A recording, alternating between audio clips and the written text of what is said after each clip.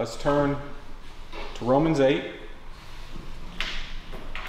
This will be the last message in Romans 8. It's been a long time in Romans 8. Verse 38. It says, "For I am convinced that neither death, nor life, nor angels, nor principalities, nor things present, nor things to come, nor powers, nor height, nor depth, nor any other creature, or any other created thing shall be able to separate us from the love of God, which is in Christ Jesus." So let's back up a little bit here. Obviously, Paul writing to the Romans here, and we know they were facing persecution. They were going through sufferings. He tells them they're suffering, that it is going to end one day, that all creation is groaning, waiting for that day to come. And we still have that, right? We still know that all of creation groans, waiting for the day, the consummation, when it's all done, the second coming of Christ. But he tells them even in that, even in their sufferings, even in their persecution, that they should know that God causes all things to work together for their good. So even their sufferings was there for their good. And then here we have him where he says it twice in this section here, that nothing will separate us from the love of God, which is in Christ Jesus. And it kind of echoes the way the chapter started, remember? "There is therefore now no condemnation to those who are in Christ Jesus." So you being in Christ Jesus, you have no condemnation. Remember I brought out when I preached that message half a year ago, that it meant not even one condemnation. So there was not even one condemnation, which I brought out. It's important that there's not even one condemnation, because we know one condemnation is enough to condemn us to hell. One sin, if Christ paid for 99% of your sins and left you with 1%, you're going to hell. Christ paid for them all, and he left not even one condemnation for you. And now he ends the chapter. Now obviously there weren't chapter breaks, and Paul isn't thinking I'm cutting this off right here. But it makes sense here that this chapter ends with Paul saying, "Nothing shall separate us from the love of God, which is in Christ Jesus." So I have 3 points. The first point here is, what can separate us? The second point is, what about our free will? And the third point is, what's love got to do with this? So the first point, what can separate us? Let us once again realize that this ties into what he previously said. These last two verses right here, though we love these verses, right? It ties into what he previously said. He's pretty much teaching the same thing as verse 35, where he says, "Who shall separate us from the love of Christ? Shall tribulation or distress or persecution or famine or nakedness or peril or sword?" He's pretty much saying the same thing, but here he steps into the spiritual realm also. He had the physical, that's all he named right there was the physical realm in verse 35, but he steps into the spiritual here. But notice he says, "We overwhelmingly conquer." Remember that was last week. "We overwhelmingly conquer through him that loved us." For is how it starts. For, or because. I am convinced or persuaded. I initially named this point Paul's persuasion. He was persuaded, he was convinced. The fact that they were being put to death all day long is what the text says, yet overwhelmingly conquering, Paul uses to tie into this. In other words, he's saying it like this: though you guys are dying and the physical world is coming against you, I am persuaded that nothing in all of creation, physical or spiritual, is going to separate you from the love of God. And because of that, you are more than conquerors. This was Paul's persuasion, or his confidence is what it says. He was convinced of it. We could say that he had a full assurance of faith that nothing could separate the Christian from the love of God. He could rest in that fact. He had no doubts about it. You couldn't convince him otherwise. We could say that he wasn't open-minded to the teaching that you could be separated from the love of God once you're in it. You know, our world, they tell us, they're always telling you to be open-minded. Don't open your mind to lies. Why wasn't Paul open? He didn't have an open mind in the fact that you could be separated from the love of God. He was convinced that you cannot be. He didn't entertain the thought that you could be. Why? Because it isn't true. And second, because he was totally convinced that he and those he was writing to were safe and secure in Christ. Totally convinced. I am convinced, for I am persuaded. I am convinced of this. What was he persuaded of? That neither death nor life. In other words, nothing can separate you. Nothing. He went through tribulation or distress or persecution or famine or nakedness or peril or sword in verse 35. Really, anything that the world can throw at you cannot separate you from the love of God which is in Christ Jesus. To anything in the spiritual world. To anything in creation. So in other words, anything that you see or don't see. Yes, you may be going, as it says, going through death all the day long. And you can see this, right? You can see we're going through death all the day long. I can see this. But even those spiritual forces that you can't see, can't separate you. If there's ever an example of this, it's clearly Job, right? Job didn't see Satan destroying the things around him. He didn't physically see Satan come on up and doing these things, but he did see them being destroyed. He couldn't lay his eyes on Satan that was behind it.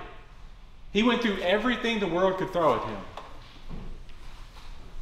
except for maybe persecution unto death.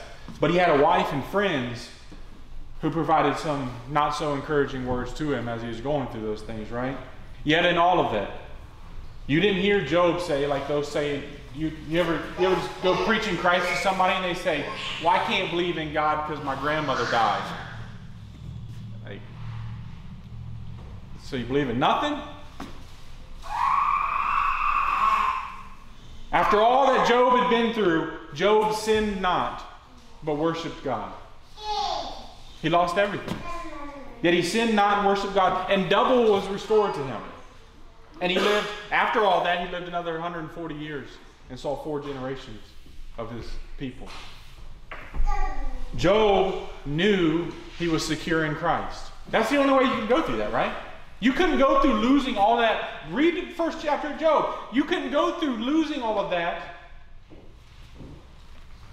and rest in God and in His sovereignty unless you knew you were secure. Listen to Job in Job 19:25. It says, Job says, "And as for me, I know that my Redeemer lives. And at the last he will take his stand on the earth.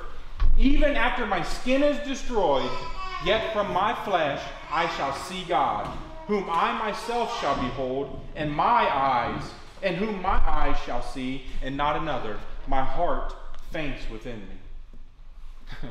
Is that not a confidence? Job knew, even going through tribulation, that none of us in here probably even faced the tribulation that he went through, that he would see his Redeemer in the end. He knew he was secure. This is how you can go through what Job went through and still worship God. You rest in the fact that nothing can separate you from God's love. And that it's in His love that whatever is coming against you, through your persecution, through your sufferings, through tribulations, it comes from a loving hand of God. It did with Job. Actually, God said, "Have you considered my servant Job?"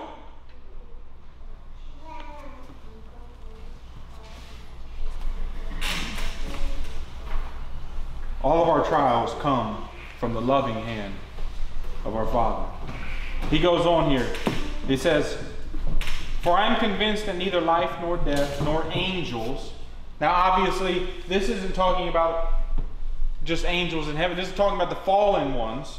Angels in heaven are ministering spirits, and they minister unto you and unto God. This is what we call demons. They cannot separate you from the love of God. And we kind of know this from the example of Job as well too, right?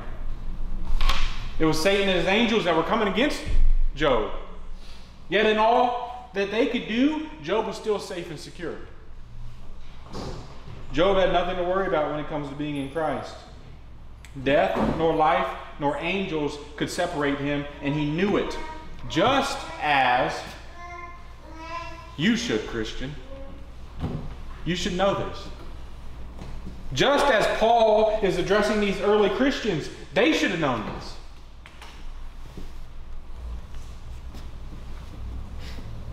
His next thing he says is principalities. And it can be and is used for angels and demons as well, but I think in this case it means the magistrates are earthly rulers. Because he just mentioned angels or demons. So as angels nor principalities. And he like I said, I believe it means the magistrate or earthly rulers. So those spiritual principalities can't separate you, but neither can the physical ones. So if you stood before an earthly ruler, they cannot separate you from the love of God. Satan can't separate you, and neither can Nero. I don't think I need to expound much on things present or things to come. That means things that are happening now to you or things in the future. None of it shall separate you from the love of God. In verse 39, he goes on, nor height, nor depth, nor any other created thing. Nor height. This doesn't mean like being scared of heights. It doesn't mean that being in a plane can't separate you from the love of God. Being high up, that's not what it means. This word's only used in one other place in Scripture, 2 Corinthians 10:5, which we know this verse. We are destroying speculations and every lofty thing raised up against the knowledge of God, and we are taking every thought captive to the obedience of Christ. So it was the lofty thing, every lofty thing raised up against the knowledge of God. So this is talking about lofty thoughts. Or in other words, prideful thoughts. So even prideful thoughts can't separate you from the love of God. And I'd argue that this is not simply the prideful thought of others is what it's talking about. I don't think it's only talking about the prideful thought of others, because if you have a prideful thought about me, what does that mean? It means nothing. It's just a thought. It's in your head. It means nothing to me. Now, obviously, that thought can become action, and that action might hurt you, but thought in and of itself doesn't hurt you. But this is talking about our thoughts. I think it would also definitely entail our prideful thoughts, your prideful thoughts. Your own prideful thoughts can't separate you from the love of God. I know you're like, I'm a Christian, I don't have prideful thoughts, right? Well, if you had that thought, that's the first one then. The fact that we still sin is proof positive we have prideful thoughts. Sin's root is pride. You know, this is my notes, but this is one of the problems we have in Christianity, is that we're always attacking the sin, which is the fruit, which is still good, right? It's still good to attack the fruit, but we must attack the root, which is pride. It's our pride that brings out our sin. I could demonstrate this from Scripture very clearly, but I'll just, for sake of time, let's do this.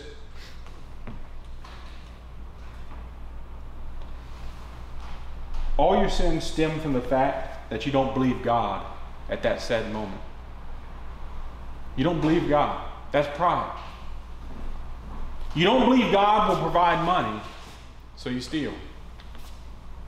You don't believe God will provide a spouse, so you fornicate. You don't believe God will provide the outcome you want if you're honest, so you lie. I can keep going, but you see that unbelief is pride. Thinking God is wrong and I'm right. That's what it is. God said He's going to provide for all of our needs. Believe Him.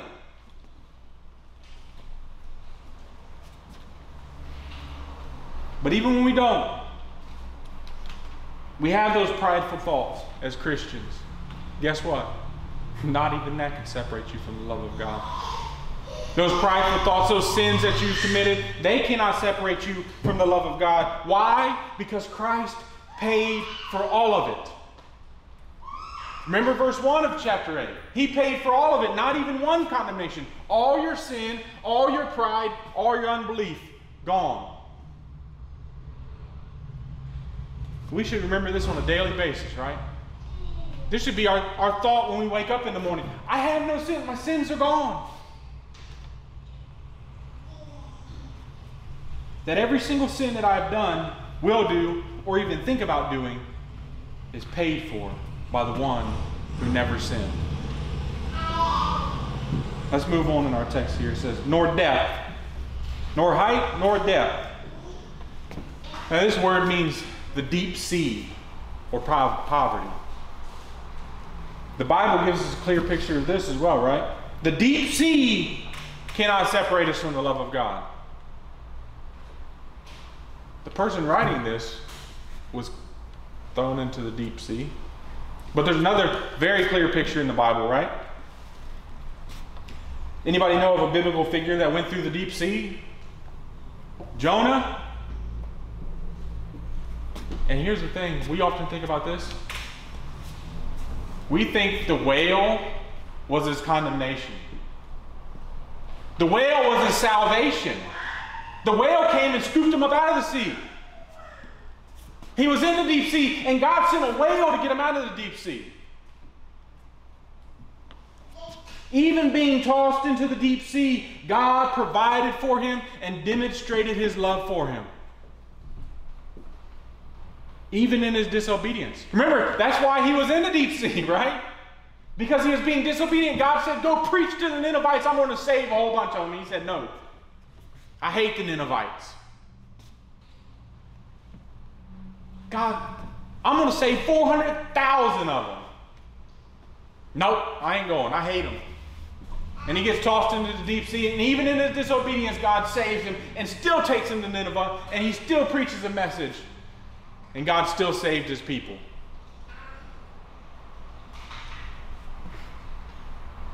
But the greater picture of this is Christ. He went into the depths. He was the greater Jonah. Jonah was just a picture. Even though I believe it actually literally happened, it was only a picture that pointed to Christ, who said he is greater than Jonah and he's going to spend 3 days in the belly of the earth. Jonah spent 3 days in the belly of a whale. Christ spent 3 days in the belly of the earth. So he was in the depths. He went to the depths.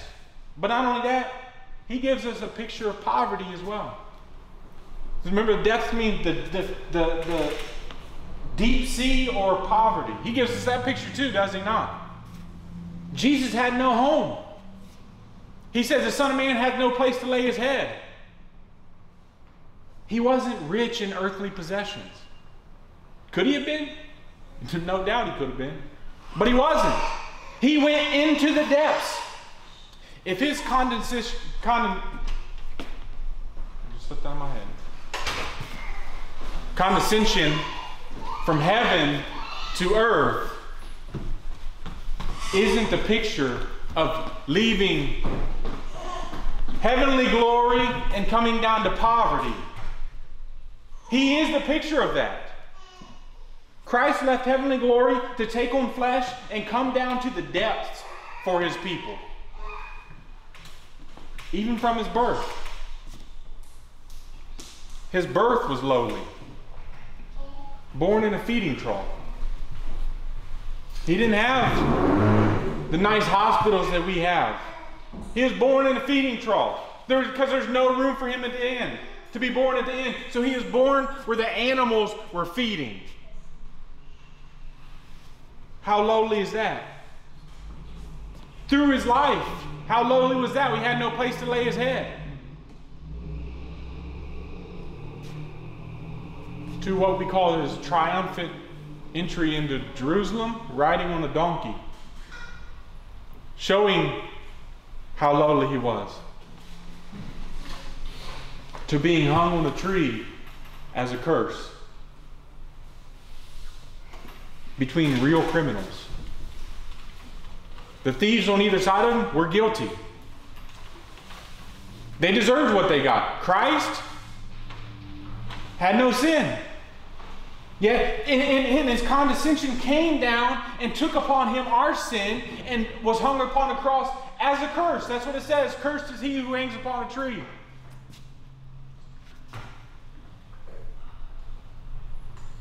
This was all in the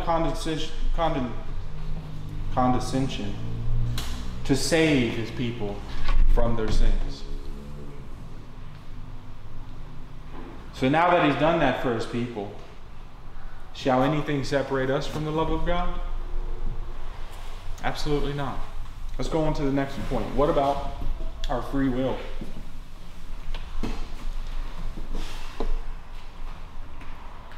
As if Paul isn't super abundantly clear here in this portion that nothing can separate us. Nothing can separate us. Some still say that you can lose your salvation. You ever notice the ones that say that are typically the ones that haven't lost their salvation though?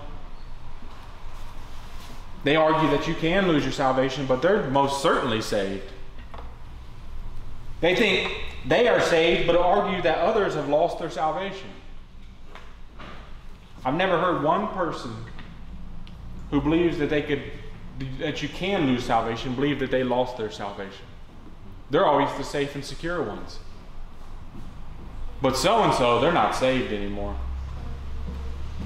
So in other words, it's like saying, I know that I'm saved because I've done enough, or I believed enough, or I'm good enough.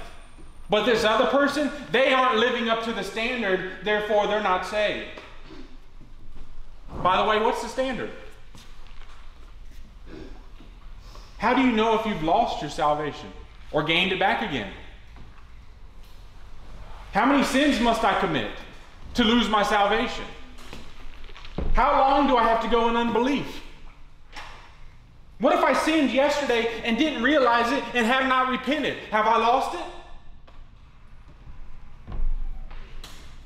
What a horrible, anti-biblical stance.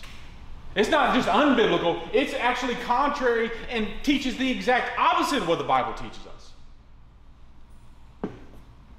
If you didn't start your salvation, you don't end it. Jesus is the author and finisher of our faith. In our text it says, nor anything else in all creation. In other words, nothing in all creation can separate you. This sums up verses 35 and 38, right? When Paul gives us this huge list of things, and he sums it up with nothing shall separate you. Nothing. Not even you, if you've been justified.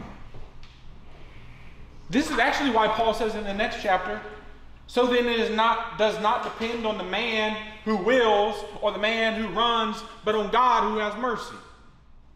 Salvation depends upon God, not on you, and not on your will. From eternity past in election and predestination onto eternity future where we are glorified, and everything in between that is dependent upon God.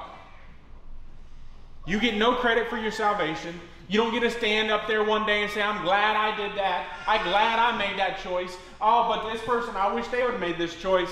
It's all dependent upon God. And to quote the book of Jonah again, he says, salvation is of the Lord. Salvation is of Yahweh. And actually in the Hebrew is the name Jesus for salvation. Jesus is Yahweh. When God gives one a heart of flesh, it does not turn back into a heart of stone. It's a heart of flesh. When he's giving you a heart of flesh, he doesn't get, later on you get a heart of stone and he gives you a heart of flesh again. When God raises one from the grave spiritually, we don't go back to the grave.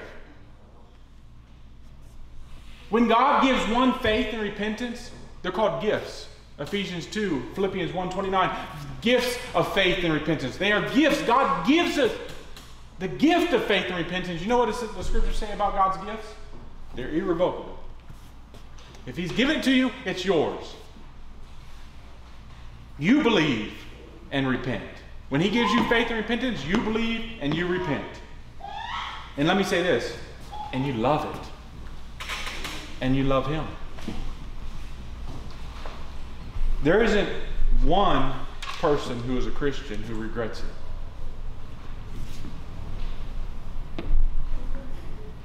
We love being Christians. We love it. And we love him. Your will was never free to begin with. You were a slave to sin. That's what man is. Natural man is slave to sin. We actually saw it in Romans 8:7 right there, where it says the natural man cannot obey God. We know from John 6:44, no man can come to Christ unless the Father which sent me draws him. We know Ephesians 2:1 where it says, and you hath he made alive who were dead in trespasses and sins. That was your will. It was dead. It was enslaved. It couldn't come to Christ. It says in 1 Corinthians chapter 2 that we can't even understand spiritual things. The natural man cannot understand spiritual things. Dead, slave, cannot understand, cannot come to Christ. That was your will beforehand. But now you're a slave to righteousness. You went from a slave to sin to a slave to righteousness. Or a slave to Christ, if you will. And I doubt anybody would argue that a slave means free. But wouldn't that just make us robots, Jeremy? I pray that all the time. That's not a good objection. I want to be God's robot. God, make me do what I'm supposed to do. Use me as a robot. I don't care if you call me a robot or not. I just want to do God's will. And that's what happens when God changes you from a pagan to a Christian. You want to do his will. And say, oh, that make you a robot. So? That's what I want to be.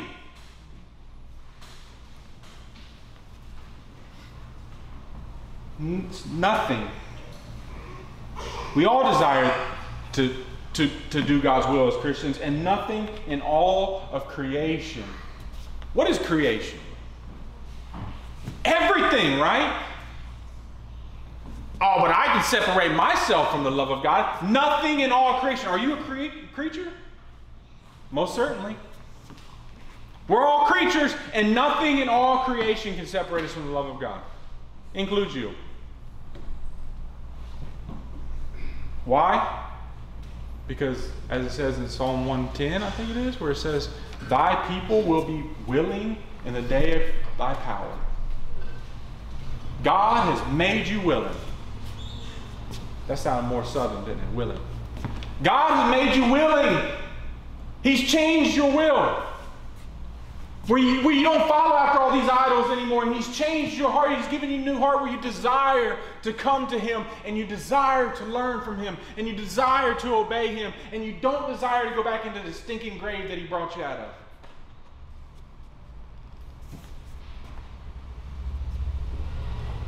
What kind of insanity would that be? Just think of it physically. If you were dead and somebody come up and got you up out of the casket and breathed life into you, and then you're alive and you're like, no, I want to go back into the casket.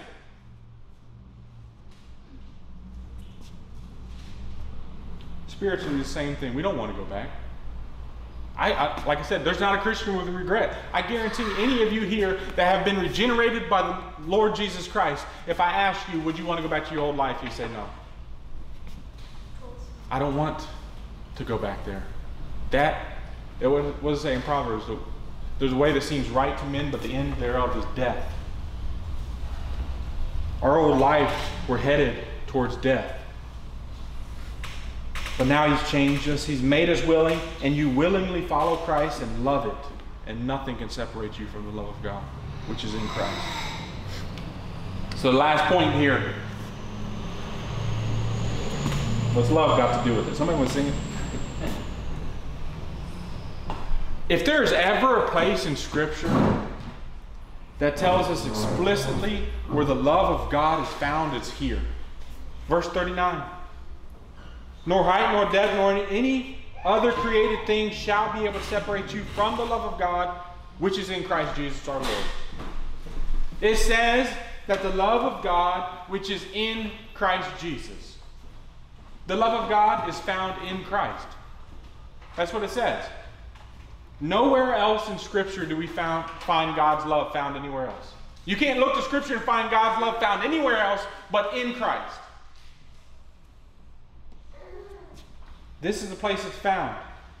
If you desire the love of God, it's in Christ. If you're in Christ, you're in the love of God, and nothing can separate you from it. If you think that sounds like God doesn't love those outside of Christ, that's exactly what it should sound like. He loves His Son and those in Him, His elect. Let's see another portion of Scripture that teaches this. Turn to Hebrews chapter 12.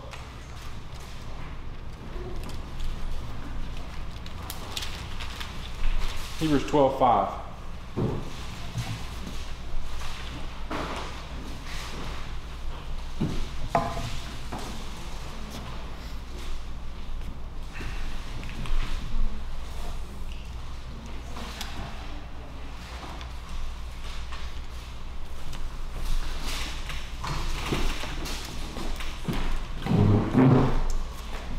Hebrews 12:5 says, "And you have forgotten the exhortation which is addressed to you as sons.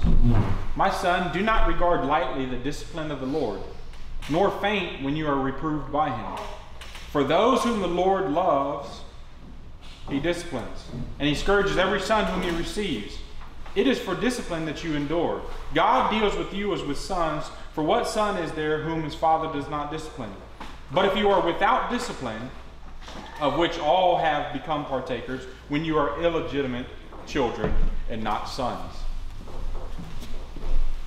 It says God disciplines whom He loves. It's the same thing. It's the same idea. Does God discipline everybody? Actually, verse 8 says no. He doesn't discipline everybody.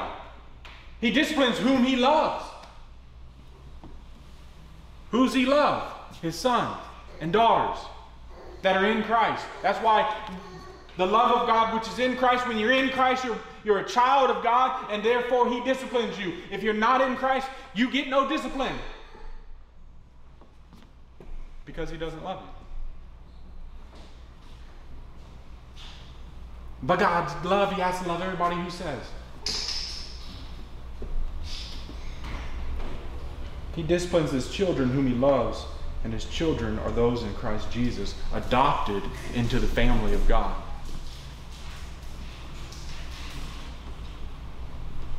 It's very similar with our children, right? I discipline my children. I don't so much discipline your guys' children.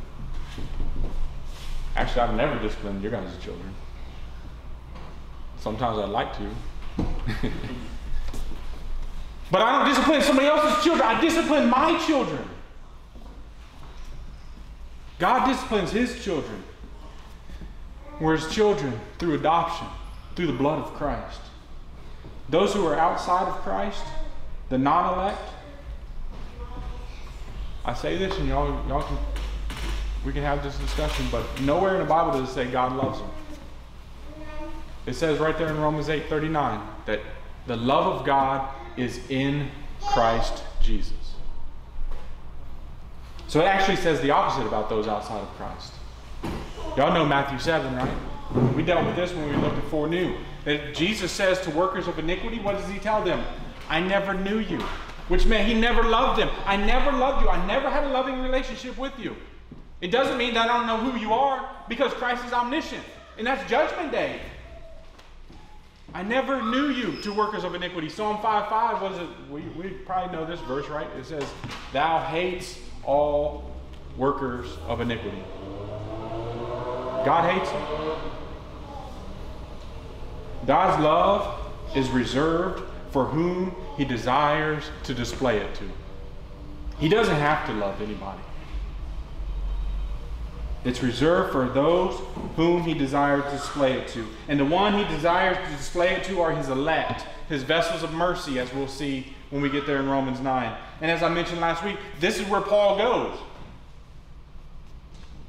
And it's to answer the question of the Jew who were supposedly in the love of God, but they really weren't. In Romans 9, he answers that argument that if God's people are really secure and in the love of God, why are the Jews now rejected? And that argument actually stems from those verses right there in Romans 8, that nothing can separate you from the love of God, which is in Christ Jesus our Lord.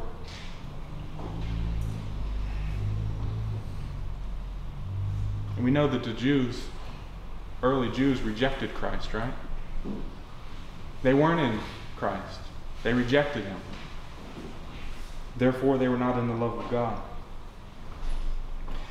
If you're in the love of God, it's because you are in Christ. And the Jews rejected Christ. Therefore, it was displayed that they were not in the love of God. Let us not pervert the love of God in some fickle, changing love. That's unfortunate. That's the message. That's what was brought up before service.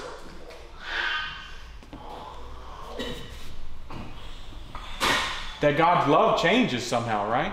That he loves them until that day that he cuts them off, and then all of a sudden something changes and he doesn't love them anymore. Or he's just loving them in hell.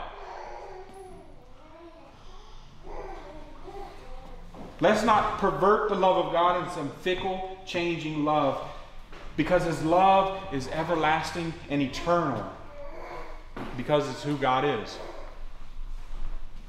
He doesn't change, and the scriptures say God is love. His love doesn't change. So by extension, his love can never change, because he can never change. He's immutable. His love is perfect and is displayed to those in Christ Jesus. Jesus purchased that love for you through his life, death, burial, resurrection, and ascension. And now you, being in Christ, are in the love of God because you're in Christ, and God cannot not love his Son. You see, that's why God loves us, because we're in his Son.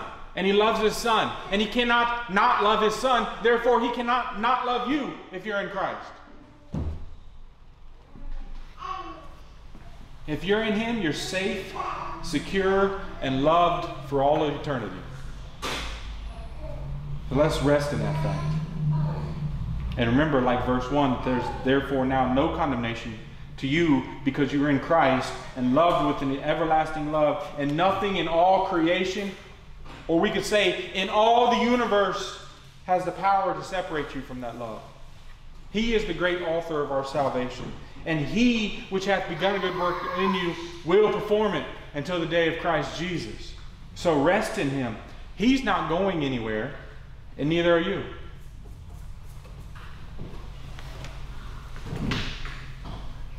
Amen. Let's move on to our call to faith and repentance. To the unbeliever first. The ultimate reality to you here who doesn't know Christ is that the love of God is found in Christ, and you're not in him. You're not in the love of God. You who are outside of Christ are actually, as it says in John 3:36, under the wrath of God. The wrath of God abides upon you. And at any moment, God could cut you off from the land of the living, and then he'd unleash his wrath upon you. It's not a fairy tale. Men and women in hell today wish they could come tell you.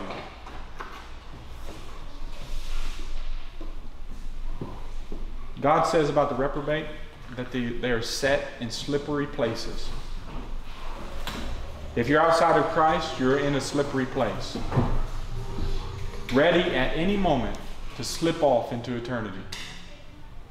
Walking along through your life, ready to slip off into eternity.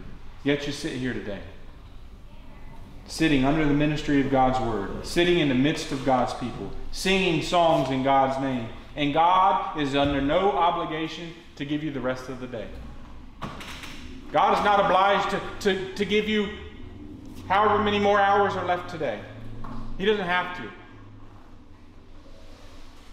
He can cut you off right now and be just in doing so. So the call to you is repent of your sins and believe upon the Lord Jesus Christ, the one who died for sin, rose from the grave, defeating death, and ascended to the right hand of the Father.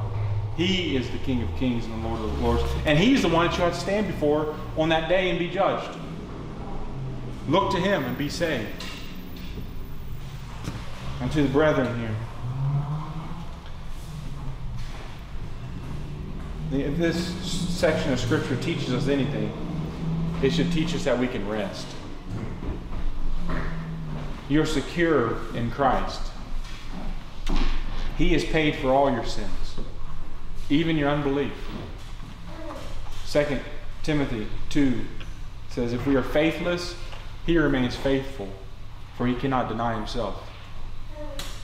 God doesn't cast His people to the side. He doesn't do away with them.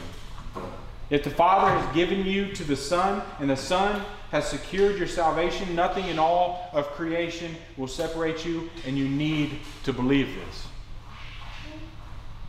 Even as a Calvinist. I know many of us will mouth that, right? Perseverance of the saints, we'll mouth it. But a lot of times we think practically like synergists. We would say, yes, I agree with perseverance of the saints, but then we'll think, am I really saved because of my sin? We say we can't lose our salvation, but then doubt that we're saved because of our sin. Sin didn't stop Christ from saving you, and it surely won't stop Him from keeping you. If you believe the gospel, you're saved. Period. That's the stipulations of the covenant, right? The new covenant. Believe and be saved. Believe upon the Lord Jesus Christ and be saved. If you believe, you're saved, and nothing can separate you. Nothing. And we need to believe that.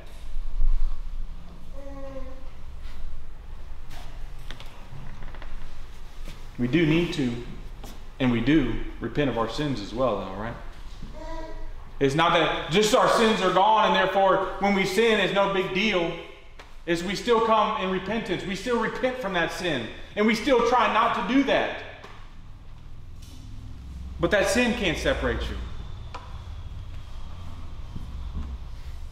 Believers repent often. Living in complete, unrepentant sin displays that you probably aren't a believer to begin with. If you never repent, you're probably not a believer.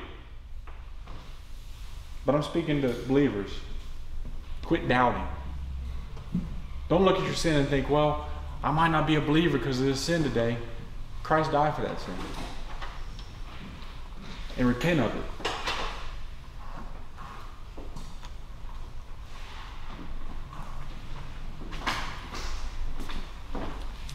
Let's get this little picture. Christ, like I said, is not going anywhere. He's not going anywhere, and you're not going anywhere. But there's this picture I've been thinking about since I've been working on this message. A picture of an old couple with their old truck. You remember the old trucks that had the one seat? And they're driving down the road and they pass another old truck, same old truck, and it's got a young couple in there. And when the young couple passes, the guy has his arm around the girl and she's right here. And the wife, the older wife says, oh, I remember when we used to be like that. And the husband says, I didn't move.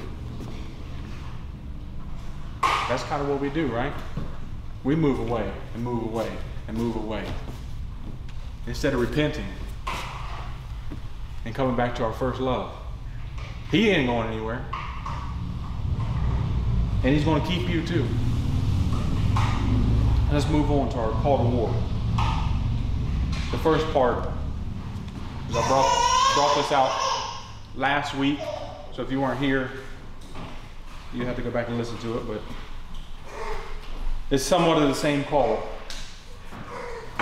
Remember what I brought out last week? This is a picture of marriage. The separation that it talks about here, the word separate is the same word that's used for divorce. So the separation there is the idea of divorce. And in the text, it clearly teaches us that nothing in all of creation can divorce us from the love of God. And if Christ and His church is a picture of marriage, should not our marriages look like this? I mean, God has brought each one of us our spouse, and He has said that what He has brought together, let no man separate. Let no man divorce. If God has brought you together, let no man divorce. But what does that mean? It means you work for your marriage. Not simply, well, I guess we'll stay married, so we'll just stay miserable. I heard that one. I guess we're just going to be miserable the rest of our lives because we can't divorce. That's not at all what the Scriptures teach us. The Scriptures teach us get to work. Grind for your marriage. Work hard for your spouse. Forgive them when they sin against you. You see, this is a picture of Christ in His church, and we see that. Forgive them when they sin against you and tell them that. Apologize when you're wrong. Step in and help when you see them struggling. That actually should come as a no-brainer, right? If I see my wife struggling, do you think for a second I would just sit there and watch it happen? No. Not a chance. I desire to help. Does Christ not do this for us as well? Christ and His church is a picture of our marriage. It's what it's supposed to be. I mean, doesn't He intercede for us? Does He not stand in our place? Does He not continually display His love towards us?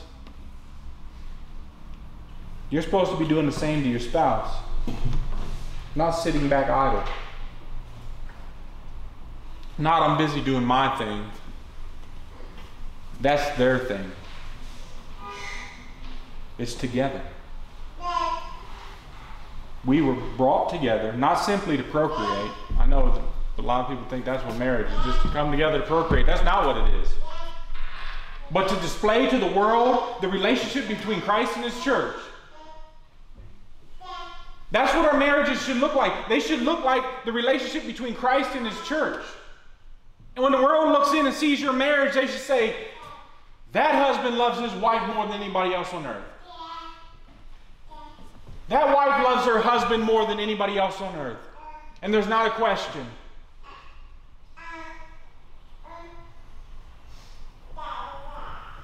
Is your marriage displaying that? If not, it's time to repent and change it. Not by being harsh and trying to change the other side, right? But by being loving and simply displaying love to the other side. I say the other side, which isn't really correct. Because you're one. There are no sides. There aren't two sides to marriage. It's not 50-50. There are no sides. You're one. But we're actually to practice, it says in 1 Peter 3, and it's talking about wives here, but it says, if any of them are disobedient to the word, they may be won without a word by their behavior.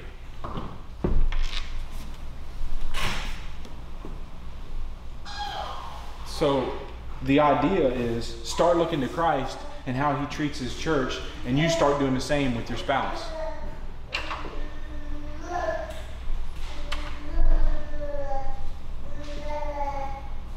Now we say that command is mainly for husbands, being the head, but wives can do the same, right? Looking to Christ and seeing how He treats His church, and do that to your spouse. And for the single men and women, just so y'all ain't feel left out like I was only addressing married couple, start preparing yourself for this.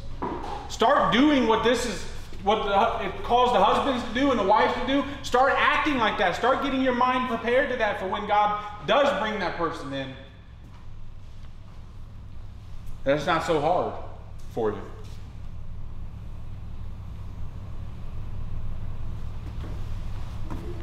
And the last little point here in the call to war is, if nothing can separate you from the love of Christ, you should have nothing to fear when obeying Him.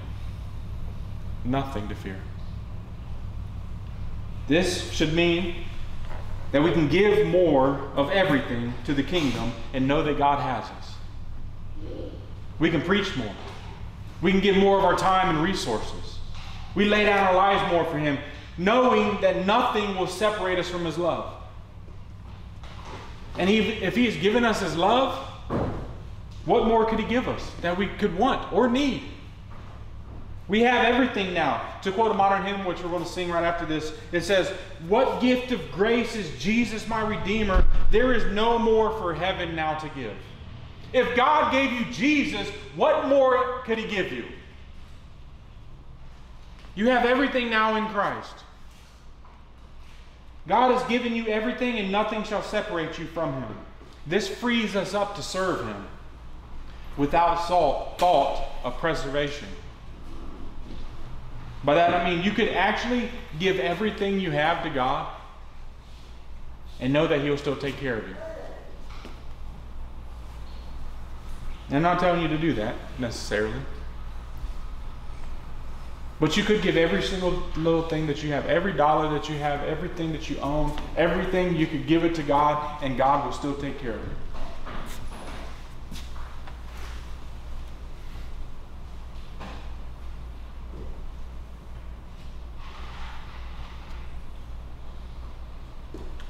I'm not simply talking about money. No, I don't even like talking about money, if you know me. I'm talking about your life. Not simply your bank account, your whole life. Give Him everything. That's what Paul did. That's what those early Christians were doing. This is why they said that we are counted as... Good thing my Bible turns right to it. We are considered as sheep to be slaughtered. For thy sake we are being put to death all the day long. They were being put to death. They gave everything. Paul gave everything. He was put to death. However, in our day of soft Christianity in America, we think an hour or two on Sundays is enough. I went to church on Sunday for a couple hours. Spent a couple hours with God's people on Sunday. I threw a little bit of leftover money into the tray when it came around. I'm good, right? I would call myself a Christian because I showed up for 2 hours on Sunday and threw some money into a plate. Because I sang some songs that I didn't even know what they meant. Have you ever given until it hurt? Like, once again, not just money.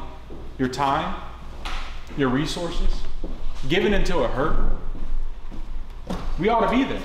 That's where we ought to be as Christians. And it ought not hurt, but we should give to where it's uncomfortable, right? We should be spending more of our time with believers, talking to believers, giving our resources to believers, and for the advancement of the kingdom until it hurts. This is why Paul says, we know he says it a couple times, be not weary in well-doing. Why would he tell them that? Because they were weary.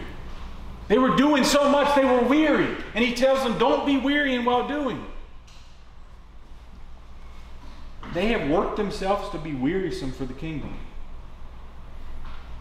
But the fact is, we should be doing that.